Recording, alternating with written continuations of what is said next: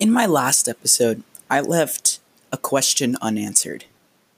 What is the purpose of life? It depends from what point of view you stand at. But the question is it the right point of view? Do you have the right point of view on what the purpose of life is? Atheists, people who don't believe in God, believe that the purpose of life is to have fun, party, and not get judged in the end. But this is a huge misunderstanding. See, in the end, you do get judged. God judges you. We don't just die and rot in the grave. We don't go down to hell. Yeah, no, I'm not afraid of saying that word. It's not a bad word. It's real life is what that is. The purpose of life is to follow God and have eternal life with Him in heaven.